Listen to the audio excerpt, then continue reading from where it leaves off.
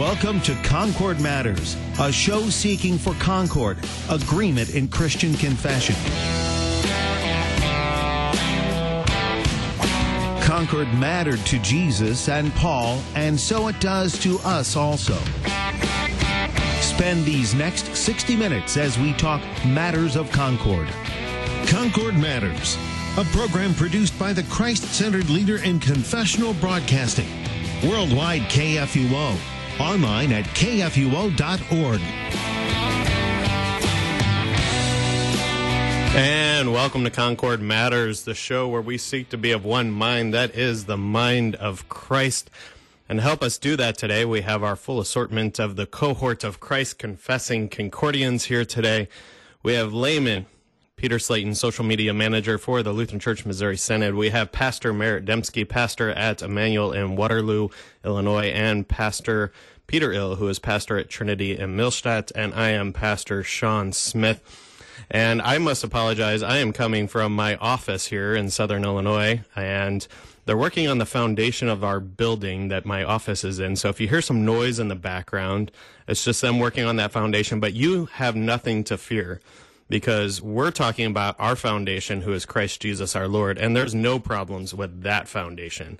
So with that, let's just go ahead and get right to our text for today. We continue to work our way through the Apology of the Augsburg Confession. We took a break last week for a special 5-year anniversary of the Concord Matters show, and the original hosts of the show held that last week, led by Pastor Scheer. And so you can certainly go check that out on the archives. There was giveaways. It was good time to kind of recap where we've been and the whole purpose of this show. So I certainly commend that to you as well. But we're going to continue to work our way then through the Apology of the Augsburg Confession. We're on Article 24 of the Mass, and we had this before the break for the 5-year anniversary, and I'm just going to go ahead and throw it to Pastor Dembski, who's completely unaware of this, but he's going to give us a little recap. What have we been discussing? Very briefly, don't go too in-depth, but what have we been discussing on this article? Get us caught up. The Mass. Thank you. Okay, that was brief. Thank you for that. A little more, please. When you give no show prep, that's what you get. It is my fault. I have 2 funerals this week, though, so that's why I'm not in studio with you guys, so I apologize. That's my out. No, you're fine. Thank you for being a good pastor. So the article on the Mass, we've talked about some of these articles that some of them try to articulate where there is unity and where there is not disagreement, and also at times why there is disagreement and where the disagreement is. And this kind of has a little bit of both, because there's times where it's saying, where the Reformers are saying, hey, we have no problem with various ceremonies and prayers and vestments and all those kind of things, but when they pull us away from Christ and they pull us away from Scripture, that's where we have a problem. And one of the problems being when we look at the Mass, not all of this stuff revolving around the Mass, but what the theology is and what is being practiced when it comes to the Mass. That things are being done, the Mass is being performed, the fancy Latin phrase ex opere operato, it's just being done for the sake of doing it, that you are in the presence of it. One of the priests said the Mass on your behalf or on the behalf of someone else, and so it's all good because it was done, and it removes the faith element from it. And so the Reformers are trying to distinguish between the sacrifice and ceremony, and the fact that the atoning sacrifice versus Eucharistic sacrifice and all that kind of stuff, that they're trying to articulate the terms better so that we can know what we're talking about before there's just disagreement and chaos of, Pastor Ill's looking at me to correct something. No, not to correct at all. I was simply going to summarize the summary just a touch and say this is a battle on 2 fronts. Okay, after you're done, then Peter Slayton. I'm going to give a Twitter summary version of 280 characters or less. Go for it. This is a battle on 2 fronts. First and foremost, there's the practical, what does the church service, the divine service, the meal, the Mass, look like? And after the confessors lay out what the divine service looks like, they then go in to unpack the theology of the Mass and of the Lord's Supper. And so we are talking both practice and doctrine in that order today as we go through this. Look, people, it's all about Jesus. Define your terms. Well said. That's almost good enough to go up on Twitter. That is true. Yeah, good summary on all parts, actually. I definitely want to commend you, brothers, for doing the job that I bring you on this show to do, to talk about what we're talking about. But we still have 45 really, minutes left. What are we going to do now? That was what we said 2 weeks ago. Today we get to say new things. Oh, sweet. Oh, I thought we were going to play the alphabet game. We could do that, too. That's what we used to do on long Pastor Smith isn't here, so he has no control over us here in the studio. Poor Pastor Smith. That's true. I know, but let's get back. Yes. I do want to commend you. That was a good recap for all the way around. So thank you for all of that, for getting us caught up and just kind of talking about what we're wrestling with here. And it goes on for several pages. I mean, this is a very important thing. Theology really is lived out in the way that we live as church, the way that we conduct ourselves when we gather together as church. And so this is a big issue for the reformers in that sense, especially as we see it here in the Apology. It's much shorter in the Augsburg Confession itself, but then they saw in the Confutation that there were some very big disagreements on this. And so I certainly commend that recap for us. But we're going to go ahead and pick up then at paragraph 30 as we continue to talk about specifically this issue that Pastor Dembski, you brought up, especially the ex opere operato, that Latin phrase which means in the doing of the doing, as Pastor Ill loves to say, and that is a good kind of a translation of what's going on there, so that we can see, look, it's not just in doing of the work that it does anything. It obviously takes us back to the power of God's word and what's really going on, defining our terms, as all of you said, really quite well. So let's go ahead and jump in there. I'm going to read a little bit, beginning with paragraph 30 of Article 24 of the Mass from the Apology of the Augsburg Confession. If you're following along in your Concordia Reader's Edition, it's on page 225 in the second edition of that Reader's Edition. Scripture is full of such references that teach that sacrifices by the outward act, that is, ex opere operato, do not reconcile God. Since Levitical services have been repealed, the New Testament teaches that new and pure sacrifices will be made: faith, prayer, thanksgiving, confession, the preaching of the gospel, troubles on account of the gospel, and the like. All right, now he's going to cite Malachi here, and I definitely want to get into that, but kind of brief recap. Talk about what does he talk about here with Levitical services have been repealed? What do we mean by that? So let's deal with that first, and then we'll talk about these new and pure sacrifices and what's meant by that. Pastor L, I'll throw it to you first. Okay. In AD 70, so shortly, about 40 years after Jesus was crucified and rose and ascended into heaven, the temple in Jerusalem was knocked down and destroyed. And no longer were there sacrifices in the temple or really anywhere else. And that left a big question for people saying, well, now what are the sacrifices that we should offer to God in order to reconcile us to him and him to us? But the fact is, the great sacrifice, the sacrifice of Jesus Christ, had already been offered. And it turns out that following the sacrifice of Jesus, those sacrifices of animals at the temple was really kind of like lipstick on a pig. There was no amount of sacrifice that could merit forgiveness, because forgiveness had been won through Jesus Christ. And now that these are gone, we offer to God preaching, prayer, thanksgiving, charitable gifts, and so on, not in order to reconcile us to God. That has been done, but as our gifts of thanksgiving and praise. I think to add to that, as a kind of coming at it from a little bit of a different perspective, to add more to the dimension here, is the word repealed, I think, can be a little odd. I think biblically we often talk about fulfilled. These Levitical practices, these sacrifices, have been fulfilled in Christ. So repealed isn't like the wrong word. I'm not saying that, but thinking about it in terms of fulfilled, well, now we have Christ. It's already been fulfilled. So it's almost like Melanchthon is telling the adversaries, look, you're looking at the Old Testament and these Levitical practices as if Jesus had never died on the cross. You have to look at them remembering that the final sacrifice, the ultimate sacrifice, really the only sacrifice, has already been made. No more are needed. And so now what we have are God's word, his promises that we are continually sharing with the people, the preaching of the gospel, troubles on account of the gospel and the like, and we're going to get into that more. That's now what we use to point to the one sacrifice, the once for all sacrifice.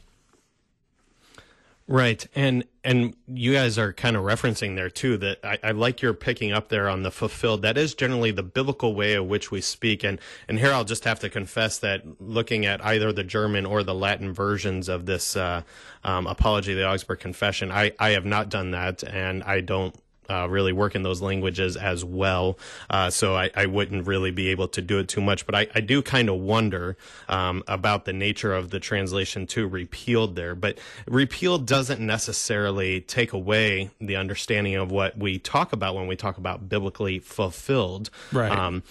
In the sense that, repealed means to revoke or withdraw, right? And so if you're withdrawing something, it's because something has been taken care of. It's no longer necessary. And so here I would say, I think that's an excellent point that you make there, but it also does connect us back to earlier, especially around paragraph 22, I see here, where they're referencing there in Hebrews how, the blood, it's impossible for the blood of bulls and goats to take away sins. That's from Hebrews 10:4 there.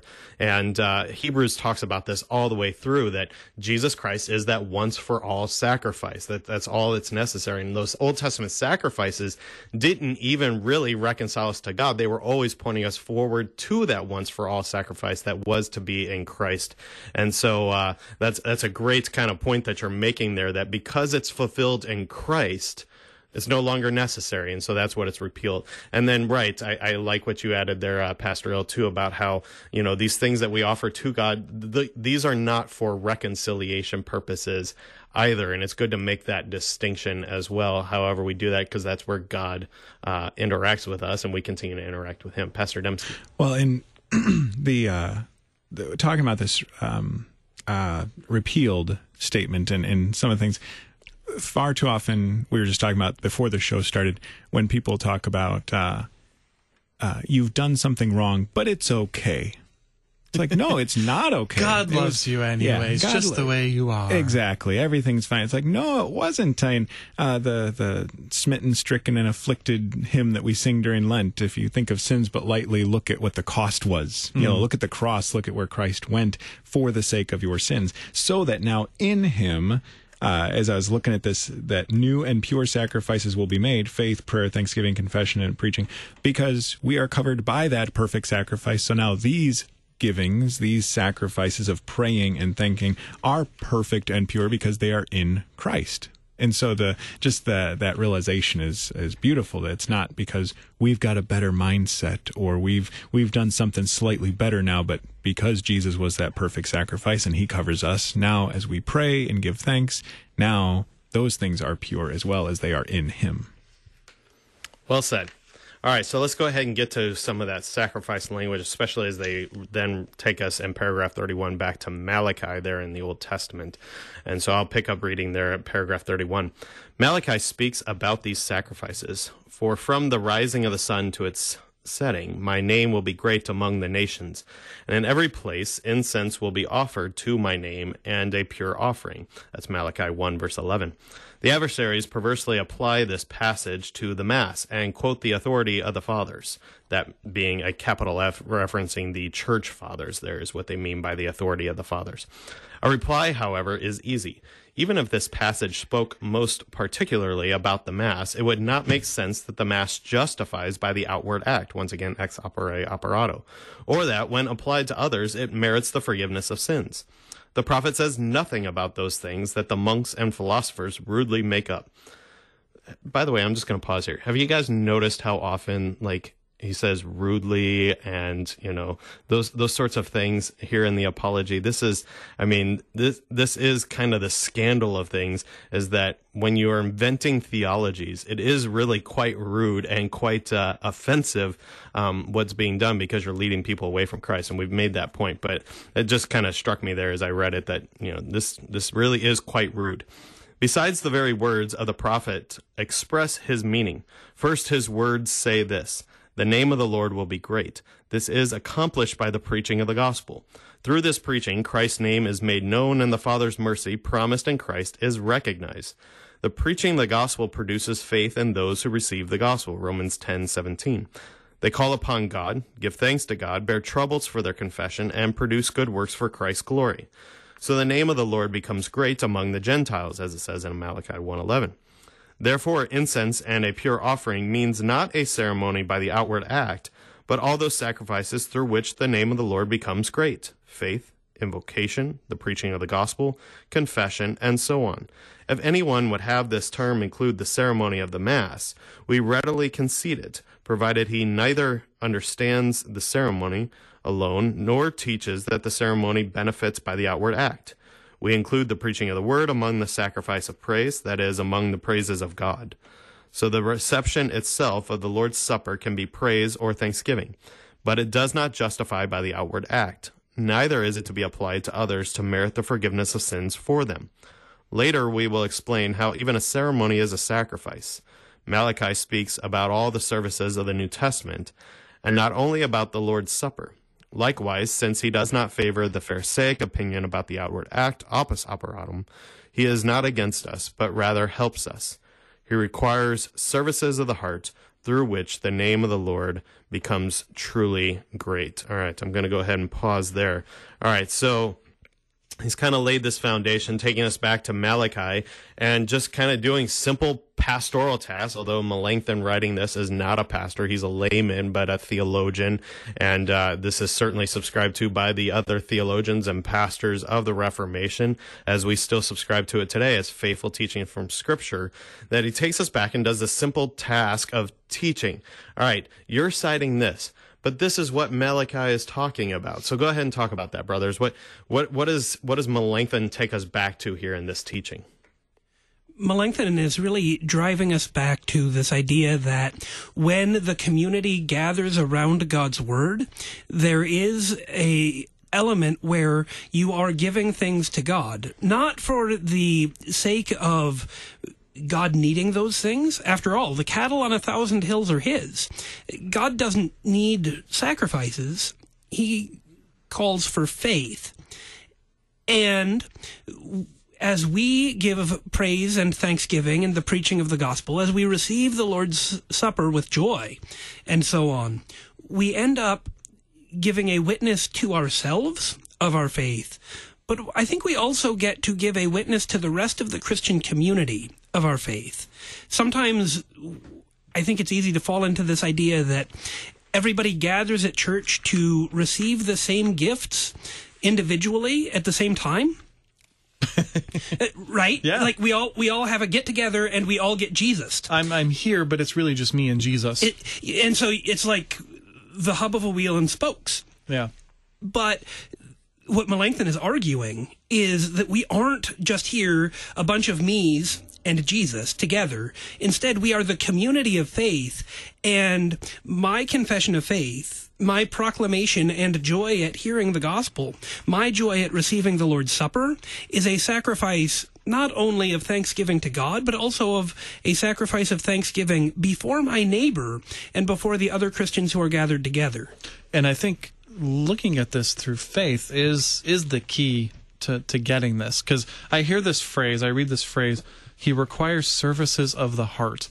And just coming from my own background, that to me, if I don't understand services of the heart as actually faith, all right, so what that means is I have to feel the right way, or I have to have this right emotion, because, of the heart, well, that's an emotional thing in our culture. So it's very easy to read this and think, oh, so it's not outward acts. It's all about my inward emotional state as I'm a part of this. But no, even that's the wrong direction.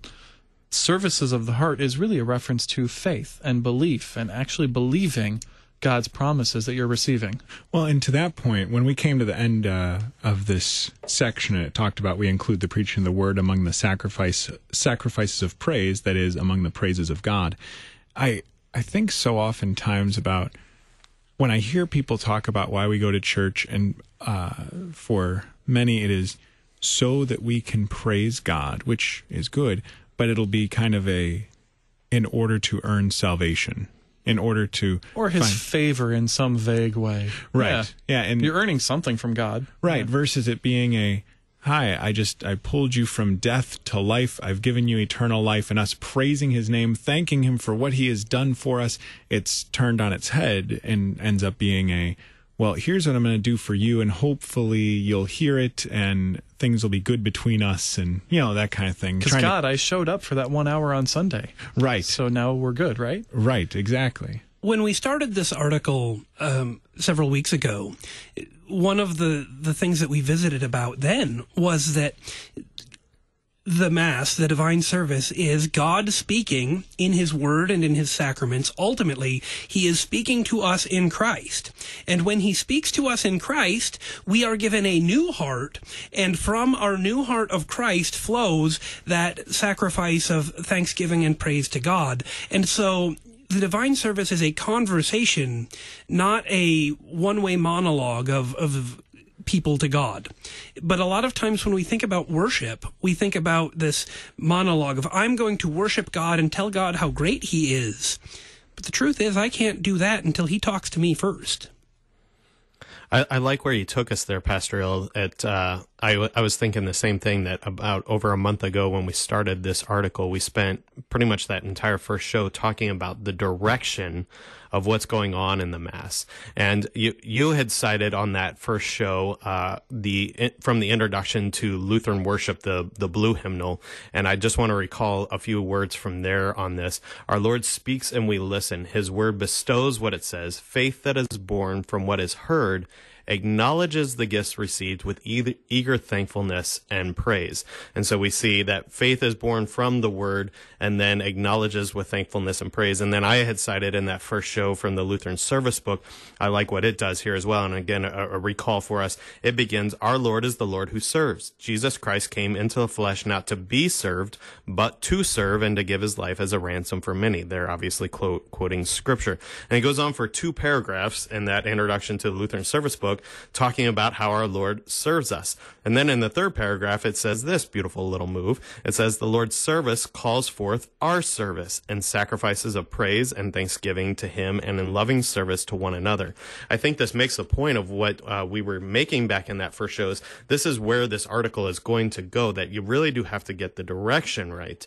And here especially, I love this move that the reformers make, especially Melanchthon in writing this, is that he takes us right back to Scripture and the teaching of, look, this is what Malachi was doing. We're not just making this stuff up about the direction being right, that it's God who serves us, and that does call forth our response. Our post-communion collect has this nature of it too as well, right? That as we've been strengthened in the true body and blood, we go and love and serve one another. That's always kind of the nature of what's going on in our worship. But I do think that you guys are right, as we talked about especially extensively in that first show, that in common American Christianity today, the idea of worship is so focused, and it's even influenced many Lutherans that I've seen. I've even been influenced by this in my own life, that we think that our going to worship is about us and God, us to God, and really only that. And really, we got to get the direction right and understand that it's us to him, and ours is only in response to what he here gives us. And so that is a very important point. With only a couple minutes before break, do you guys have anything to add on this point? I don't want to bring up a new subject and then have to jump right to break.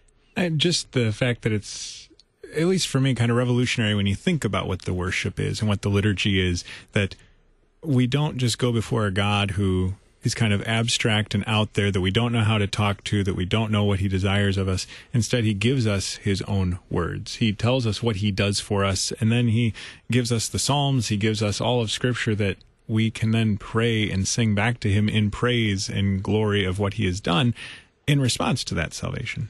And I was going to add that this view of worship does make it more freeing, because it's no longer the pressure on me to figure out, what do I have to do? What's the right thing for me to do? But at the same time, it's also a little more scary, because I'm going to church and I'm going to hear from God initially how bad I actually am. And I don't like hearing that.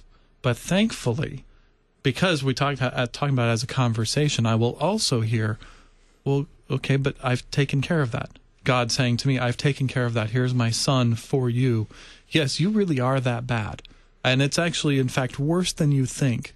But my son, Jesus Christ, has taken care of that for you. And that's what we're here at church to talk about and to proclaim and to hear and to be comforted in that, not in, did I do the right works for God today during worship so that he's happy with me for the rest of the week? No, I'm forgiven. That's what we're here for on Sunday at church. We can be honest. Yeah. I was sinful, and we don't have to wear a mask and pretend or try to justify it. Instead, we can be honest. I did things wrong this week, and here's what Christ has done to forgive. Yep. It is indeed freeing, and with that, I'll go ahead and free you. If you're driving on this cold, somewhat flurry day, you can stop, get a cup of coffee, and if you're listening online, you can stop and use the restroom. Whatever you need to do, you are free to do so, as we will take a break, but please come right back after this.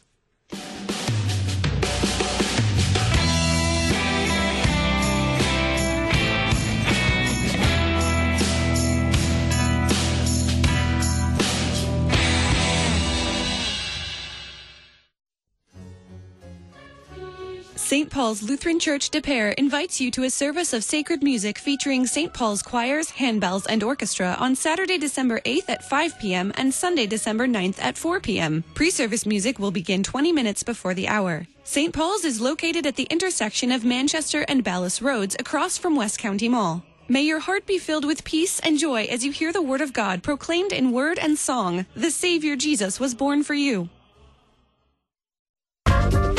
Hi, this is Pastor Mark Azil, the LCMS Director of Campus Ministry and the Chancellor of LCMSU, inviting you to join us right here on Wednesdays at 2 p.m. in the Student Union. If you can't make it, Student Union is always available as a podcast at kfuo.org. Learn more about LCMSU at lcmsu.org. And remember, college is tough.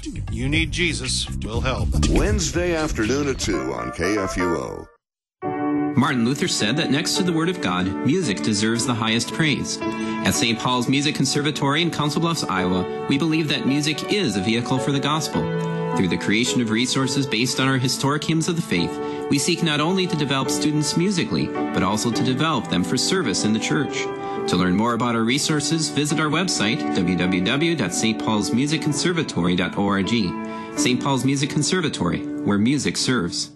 Listening to KFUO on your smartphone is so easy to do. Smartphone assistant, play KFUO. Playing KFUO radio. You can also visit the place where you get your apps and download the KFUO app. You can also go to the KFUO homepage. Wow, the KFUO homepage is customized to fit your phone with an easy-to-find listening button. When you're on the webpage, you can browse for more information. You can listen to KFUO 24 hours a day at KFUO.org. Don't forget about Facebook, facebook.com/KFUO radio. Now you're just acting like a know-it-all. At sunset on December 2nd, Jews around the world began the celebration of the Festival of Lights, known as Hanukkah. It's a commemoration of the rededication of the temple during the 2nd century BC, when Jews defeated the armies of the Maccabean revolt. The nightly lighting of the menorah is a significant part of the holiday. In the modern menorah, there are 9 candle holders. The center flame is used to light each of the other 8 during the 8-day celebration. And each day, sections of numbers 7:1 through 8:4 is read from the Torah. And families recite the Hallel, the praise and gratitude-themed Psalms 113 through 118. Praise the Lord. Praise, O servants of the Lord. Praise the name of the Lord. Engage with the Bible in its impact over the centuries. Brought to you by Museum of the Bible in Washington, D.C.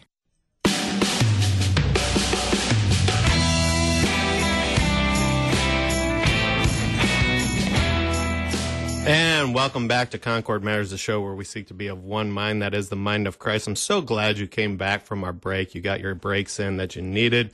And we're back here as we are coming to you live here on this snow flurry day here in the Midwest with our cohort of Christ Confessing Concordians, layman Peter Slayton.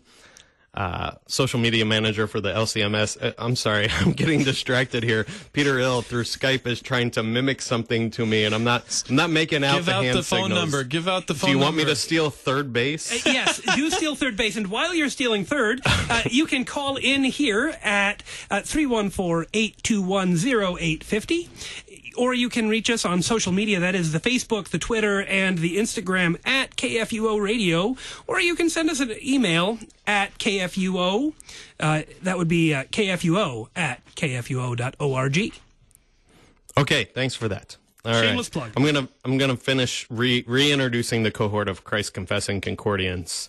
All right, so layman Peter Slayton, social media manager for the Lutheran Church Missouri Synod, Pastor Merritt Dembski, pastor of Emmanuel in Waterloo, Illinois, Pastor Peter Ill, who gave us that helpful contact information because we are a live interaction show. We don't have gifts to give away like we did last week for the 5-year anniversary, but nonetheless, you can call in and interact with us. You can ask your questions, and that'll be great to receive that information from you. And I'll just trust Pastor Ill to go ahead and relay that information when it comes up visible to him, because I can't see that, because I'm Pastor Sean Smith, and I'm coming to you from my office here in Southern Illinois at my parish, and where they are doing some work on our building. So I apologize if there's any noise that you hear in the background, although they've been very helpful in being quiet, and I'm certainly thankful for them doing their vocation very faithfully and well for us here, but also being respectful and keeping the noise down for us. So I thank them for that. Back to our article here, Article 24 of the Mass from the Apology of the Augsburg Confession. We were talking just before the break there about this biblical foundation of getting the direction of what goes on in worship right. It's God who serves us. It's the sacrifice of his Son for us, for the whole world. And all who believe in him receive that by faith and trust in him, and then, of course, respond in praise and thanksgiving. And that's a very, very right foundation to understand. And I would say very foundational to understanding what it is as a Lutheran Christian. A lot of times we all get these questions, what distinguishes the Lutherans from other church denominations, and there's a lot of things that we can point to. One of the things I often point to is this: we understand the direction of what goes on in worship, that it is a God who serves us, and we respond in praise and thanksgiving for all the marvelous things that he does and serves us with in the divine service, and that's a definite mark of the Lutheran Church Missouri Synod, especially, I would say. So then getting back into our article here, with that biblical foundation, they push forward and they give another passage, again, also cited from Malachi here. So I will go ahead and continue reading here. I'm picking up with paragraph 34 in the Concordia Reader's Edition, Apology of the Augsburg Confession, Article 24 of the Mass. Another passage also is cited from Malachi. He will purify the sons of Levi and refine them like gold and silver, and they will bring offerings in righteousness. That's Malachi 3:3. This passage clearly requires the sacrifices of the righteous, and so does not favor the opinion about the outward act, opus operatum. But the sacrifices of the sons of Levi, that is, of those teaching in the New Testament, are the preaching of the gospel and the good fruit of preaching. About this, Paul says, to be a minister of Christ Jesus to the Gentiles in the priestly service of the gospel of God, so that the offering of the Gentiles may be acceptable, sanctified by the Holy Spirit. Romans 15:16 is what he cites there. He means that the Gentiles may be offerings acceptable to God through faith. In the law, the slaying of victims illustrated both Christ's death and the preaching of the gospel, by which this old flesh should be put to death and the new and eternal life be begun in us. But everywhere, the adversaries wrongly apply the name sacrifice to the ceremony alone. They leave out the preaching of the gospel, faith, prayer, and similar things, although the ceremony has been established because of these. The New Testament should have sacrifices of the heart, not ceremonies for sin that are to be performed like the Levitical priesthood. They cite also the daily sacrifice. See Exodus 29:38-39, Daniel 8:11 and 12:11. Just as there was a daily sacrifice in the law, so the Mass should be a daily sacrifice of the New Testament. The adversaries have made out well if we allow ourselves to become overcome by allegories. Clearly, allegories do not produce firm proofs. We readily allow the Mass to be understood as a daily sacrifice, as long as that includes the entire Mass. The ceremony with the preaching of the gospel, faith, invocation, and thanksgiving, joined together, these are a daily sacrifice of the New Testament, because the ceremony of the Mass, or the Lord's Supper, was set up because of these things. The Mass is not to be separated from them. So Paul says, "For as often as you eat this bread and drink the cup, you proclaim the Lord's death until he comes." 1 Corinthians 11:26. But it cannot be shown from the Levitical type that a ceremony justifying by the outward work, ex opere operato, is necessary, or should be applied on behalf of others, that it may merit the forgiveness of sins for them. I'm going to go ahead and pause there. So, all right. So he's given another passage here, and here we laid the direction, and we've been on this article for over a month now, and we, in the first half of the show, talked about that passage from Malachi 1:11, taking us back to how we talked earlier in the show about we got to get the direction right. We've also talked about on this show that we have to understand the terms that we're using, and Pastor Dembski and Pastor Ill and also Layman Slayton all pointed to this in their little bit of summary that we had to begin our show today, that it's about Jesus and we need to define our terms. I believe that was the Twitter version that Layman Slayton gave us. And so this citation of Malachi from 3:3 then gets back to that point that we've made about defining our terms, sacrifice, ceremony, what's going on there. Layman Slayton, I'm going to throw it to you, since you had that wonderful Twitter version for us. Well, I think what we're also getting here is a reminder that God has always attached his promise to physical things. So I really like paragraph, I guess it's the end of paragraph 34, but everywhere the adversaries wrongly apply the name sacrifice to the ceremony alone. They leave out the preaching of the gospel, faith, prayer, and similar things, although the ceremony has been established because of these. Even the Levitical ceremonies, all of those were established by God's decree because of his promise, where he says, I am going to work through these means to bring my word, my promise to my people. He's always done that. So faith, as we were talking about before the break, has always been a part of this.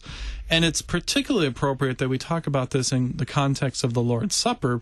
And what's helpful to me as I'm processing this is, even with the Lord's Supper, we recognize that this is not a ceremony apart from faith. Because as Paul says, you can eat and drink to your condemnation. And so this is a ceremony where if you eat and drink to your condemnation, that's a matter of, I think I can say faith. Pastors, feel free to correct me if I'm getting this a little bit wrong here, but the matter of faith where a non-Christian, for example, comes up and communes at the altar, doesn't believe that this is the body and blood of Christ, does not confess what we confess about the faith, is not trusting in Christ alone as their Savior, and they come up and they receive that body and blood, the outward act, as we're talking about here, they do that outward act, it actually condemns them. And so this alone should be enough of a case against the adversaries that, look, it cannot simply be the outward act that we're talking about here, because here's an example where Paul says, look, this outward act, it's condemning them because it's actually a matter of faith. You got to have faith and trust in the right object and the right person in the Lord's Supper, especially because, hey, this is really bad for you. Some of you are sick, and some of you have even died because of this. This is not simply an outward act that delivers. There's faith involved here.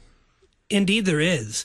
And as we continue talking about this passage, Cheryl from Indianapolis has given us a call on our live call-in show, and she has a question on paragraph 35 here in Article 24. Cheryl, welcome to Concord Matters. Thanks for taking my call. My question concerns where they say a daily sacrifice, as long as that includes the entire Mass, the ceremony with the preaching of the gospel, and then later it says the Mass is not to be separated from them. Well, concerning that, and what I grew up with was the Lutheran hymnal, page 5, the order of morning service without communion. what does this mean? It's a wonderful Lutheran question. I think some of this, if I can take a first stab at it, is this is not a decree that you must have Mass every day. This is a recognition of the practice at the time, which is a good and right and salutary practice, is that many churches did have Mass every day. I'm familiar with at least one LCMS congregation that does offer divine service every day, except for Monday. And so they're simply recognizing that Mass, when done every day, should include all of these things. You don't pick and choose. So they're not saying you can't do matins, you can't do morning prayer, you shouldn't do these other things unless you're also having the Lord's Supper. They're simply saying daily Mass, when you have Mass every day, should actually be all of these. Well, and if I'm thinking correctly, wasn't part of the problem that people were essentially paying to have Masses said for them kind of in private, just on their own? So part of the pushback here is also having to do with not getting rid of all the other stuff just so you can say the words of institution and boom, you're done. And now I can get 50 in a day because we're bringing in so much money for these private Masses. Right. Yeah. Is that part of it as well? It is. Okay. And I think another thing that contributes to this is the Mass, the divine service, isn't just eating and drinking, but it is hearing the Word of God. Ultimately, it is Jesus Christ our Lord who comes to us in the Lord's Supper. It is Jesus Christ our Lord who comes to us in the divine service. And so our focus is always on Jesus, the author and perfecter of our faith, the object of our faith. And we don't trim any parts out. We don't go through the motions or have the ceremony and then go on to the next thing. And I also would say this isn't referring to have Mass or have the divine service every day, but rather when you do have divine service, and if you want to have it as often as every day, go you. But when you have the divine service, include the reading of Scripture, a sermon, prayers, faith, and so on, so that these things aren't neglected or left out, and thereby our eyes are taken off of Jesus and become fixed on the Lord's Supper apart from Jesus. That's a subtle temptation that can come into the Christian life. Yeah, I think a lot of times, a lot of this can be just taken care of with teaching and evaluating what's going on. And I like what you did, Pastor Dembski, there. You took us back to what was the context of what they were dealing with at the time when the Augsburg Confession and then the Apology were what they were responding to going on at their time. And then, was it Cheryl was the name of our caller? Yes. Yep, that was Cheryl. Yes, thanks you. Thanks for calling, Cheryl. That was a great question. Yeah, definitely. And I think that question is a really good question, that we read this and we see it not as prescriptive for how we live out our lives now, kind of in a command sense, of that you have to do it this way. But then we can also then likewise evaluate our current practices, and history's just messy. It is what it is. And I have congregations that still have the TLH, and so I still use the 5 and 15 and that morning worship. And we've had conversations even here in the dual parish that I serve about, is it the best idea for us to still be doing page 5 essentially? Should we have the Lord's Supper more often? And those have not progressed to doing Lord's Supper every Sunday or anything of that nature, or even offering daily divine service and so forth. But I think it's helpful for us as Christians to evaluate what is the theology that goes along with our practice, because these things go hand in hand, and just think about these things. And let that inform our practice. Is what is it we want to confess with this? And so we can see, that there were practical things when in 1941, when the TLH came out, that pastors, they sometimes had to travel around to several parishes, and sometimes you had to have lay folks and other folks kind of lead a service. And page 5 became very useful for that. when a pastor couldn't just be physically present there. There were some other things that were coming, of course, out of the Depression era and wartime and things like that. And so just resources were difficult and things of that nature. And so there's lots of things that played into how our congregations got to not having every Sunday communion, because that would have certainly been the practice of our Lutheran Church Missouri Synod founders and so forth. But then things had come up that just we got away from that practice. And so it does well for us to ask that sort of question. What does this mean for us, and what does it mean for our context? And we ask that not in a sense of, well, we have to do this or we're not really Lutheran, or we have to do this because or else we're sinning, and nothing like that, but letting it say, well, this is what we believe and this is what it is offered to us, and that we should rejoice in that. And so when we wrestle with these things, when we think about these things, when we teach these things, my observation has been that a lot of these things really do get worked out and reformed, and when we start to think about it in that kind of sense. And so I thank you for your question, and hopefully that inspires us all to kind of think about and evaluate these things in our present contexts, and how we got where we are, and what is it that we believe, and what is it that we want to confess by what we continue to do as a church that gathers together. And certainly our confessions would encourage that this is a beautiful thing that our Lord offers us. And yet, at the same time, Pastor Ill made the excellent point there too, that as we continue to gather together, we are still gathering around His word that comes to us, His absolution spoken to us. And then we also, of course, respond in praise and thanksgiving and all of that as well. So we continue to gather faithfully in our present context, even when we use page 5 or have a divine service without the Lord's Supper. And yet, we also acknowledge that there's something beautiful to confess about our faith with it. I thought you were going to say you hope it inspires more people to call in with their questions. Which could also be said. Yeah, you just said that though, not me. So thank you for that. Hey, you're welcome. Because we like it when people call in and ask us questions. That helps make this more relevant sometimes when we're actually answering questions. Absolutely. No, Merritt, you cannot call and ask a question. You're actually on the air as a host. Okay. They gave you a microphone. You don't need a telephone. Yeah, you can just ask the question just straight up. You don't have to call in. All right. Anything further on that section that we were citing with that another passage from Malachi 3:3? Anything else you guys want to? I'm seeing Pastor Ill shake his head at me through Skype, and so that would be a no. All right. So let's go ahead and pick up with paragraph 36 and push forward then here. The type represents appropriately not only the ceremony. I should pause. I was asked to make sure that I continually remind, because people tune in and out of shows throughout the hour, and so I should remind where we are. It's kind of like our sermons in that sense, right, pastors? That people are constantly checking in and out of our sermons. So let's remind where we're working from here. So we're in the Apology of the Augsburg Confession, Article 24 of the Mass, and I'm picking up reading with paragraph 36. Though if we have to let people know that we're at page 226 of our sermon, we might have a good reason why they're tuning in and out. So, well, we're on page 227. That's true. Yeah. I'm already checking Facebook just as you guys got talking. It's like, I'm out of here. I'm checking Facebook. Yeah. Those social media guys. I don't know. All right. Let's get back in here. Good stuff.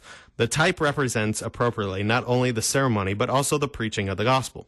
In Numbers 28:4-8, 3 parts of that daily sacrifice are represented: the burning of the lamb, the drink offering, and the offering of wheat flour. The law had pictures or shadows of future things, Colossians 2:17. So this is what I was referencing earlier, that all of these things were foreshadowing us to Christ. That's me talking here, not the apology, but back to the apology. So Christ and the entire worship of the New Testament are shown in this picture. The burning of the lamb illustrates Christ's death. The drink offering illustrates that everywhere in the entire world, by the preaching of the gospel, believers are sprinkled with the blood of that lamb, that is, sanctified. Peter says, that is St. Peter, not one of the Peters we have in studio there, in the sanctification of the Spirit for obedience to Jesus Christ and for sprinkling of his blood, 1 Peter 1:2. The offering of wheat flour means faith, prayer, and thanksgiving in hearts. Therefore, in the Old Testament, the shadow is discerned. In the New, the thing illustrated should be sought, and not another type as sufficient for a sacrifice. Although a ceremony is a memorial of Christ's death, it alone is not the daily sacrifice. The memory itself is the daily sacrifice, that is, preaching and faith. Faith truly believes that by Christ's death, God has been reconciled. A drink offering is required, that is, the effect of preaching, in order that, being sprinkled by the gospel with the blood of Christ, we may be sanctified, as those put to death and made alive. Offerings also are required, that is, thanksgiving, confessions, and troubles. The Pharisaic opinion of the outward act, opus operatum, being cast aside, let us understand that spiritual worship and a daily sacrifice of the heart are meant, because in the New Testament the substance of good things should be sought for. This is kind of the point that I was just making about page 15 and having the divine service with the Lord's Supper. We're going to want to seek this if we believe, if our theology states that Christ comes to us in this way, and so we want to seek Christ. So getting back here. Sought for. This means the Holy Spirit putting the flesh to death and new life. These things should make it clear that the type of daily sacrifice declares nothing against us, but rather for us, because we look for all the parts illustrated by the daily sacrifice. The adversaries falsely imagine that the ceremony alone is meant, and not also the preaching of the gospel, putting the flesh to death and enlivening of the heart, and so forth. All right, I'm going to go ahead and pause there. Let's take that chunk there. Brothers, go ahead. I kind of interspersed some of my thoughts in there, so you guys take it now. So, two things. Pastor One, Dembski. Have we talked about what types are on this before, on Concord Matters? Like when we hear type, that it's not just a kind of thing. It's been a little while, I think. Okay. What's a type, Pastor Dembski? Us. Well, the Was this your call-in question? Maybe. Excellent. No. I know we talk about types and shadows, things that point forward, and so when we talk about the type represents, it's this thing that points us forward to Christ. Am I saying that appropriately? It is. My stock definition of a type is an Old Testament person, place, or event that points to a New Testament truth. Usually Jesus. And so these sacrifices are living, breathing, dying prophecies of Jesus, who is the great sacrifice, if I can put it that way. I think that's a wonderful way to put it. It's how I was going to put it, and then you kept on. No, I'm just kidding. That wasn't. No, actually, that wasn't. Okay. So, thank you. No, and then the other thing I was curious about when it talks about the Pharisaic opinion of the outward act, isn't that kind of the irony of all of this, that the church in the Reformers' day was doing pretty much the exact same thing as the Pharisees in Jesus' day, of saying, well, we did this stuff, therefore it's okay without the faith being there? Or am I... Our cup is clean on the outside, just don't look inside. Right. Is that a fair... I think that it is. Okay. I think you're on the right track there with this idea that the focus became on the ceremony. And the ceremony became the important part, and the faith part became the part that served the ceremony, instead of the other way around, where the ceremony serves faith. I mean, this is where you have Jesus rebuking the Pharisees for their tithes, the korban and their cumin, korban not being a spice, but this idea that, well, yeah, you're actually taking God's gift and his law and abusing it in such a way that you're now gaining and benefiting yourself and your own personal comfort as a result of it. So here, yeah, you're doing the outward act and it all looks good, but the actual reality, as he's talking to the Pharisees, is you're doing this entirely out of unbelief. You don't actually believe what this promise is for you. You're simply doing this thing for your own personal gain. Yeah. But in a sense, it almost becomes an idol for us, right? Oh, yeah. We start believing the work. We have faith in the work as being able to save us, rather than the words of promise. And that's, kind of the point that you started to make before we had the caller call in there. Layman Slayton, you were talking about this, the nature of faith, and the thought popped into my head that, if we go back to our small catechisms, right, how can bodily eating and drinking do such great things? I love what we get there, this simple teaching. Certainly not just eating and drinking do these things, but the words written here, given and shed for you for the forgiveness of sins.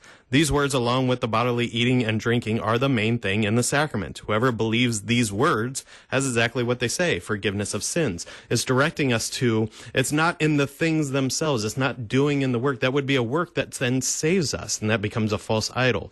It's in the words of God that says, hey, look, this is what I'm doing for you. Believe that I am doing it for you in Christ and delivering it to you through these things. And that's the faith that saves. Same thing with baptism, same thing with everything that we live out in our Christian life. It's the work of God for you. Believe that. Trust his word of promise, because he never fails that. But when we start getting drifting into this kind of works righteousness, it's that old Reformation error once again, right? About 30 seconds left to go here, guys. Any closing thoughts? Nope, there's music. There's the music. So no closing thoughts from you. I get the closing thoughts today. The closing thought is this: it is Jesus for you. You want Jesus to save you. Go find him. Believe his word of promise. Seek him out where he comes to us through his word and his sacrament. That comes to you every Sunday in the divine service. That's what we've been talking about today in the Mass. Thanks for stopping by, and until next time, keep confessing, church.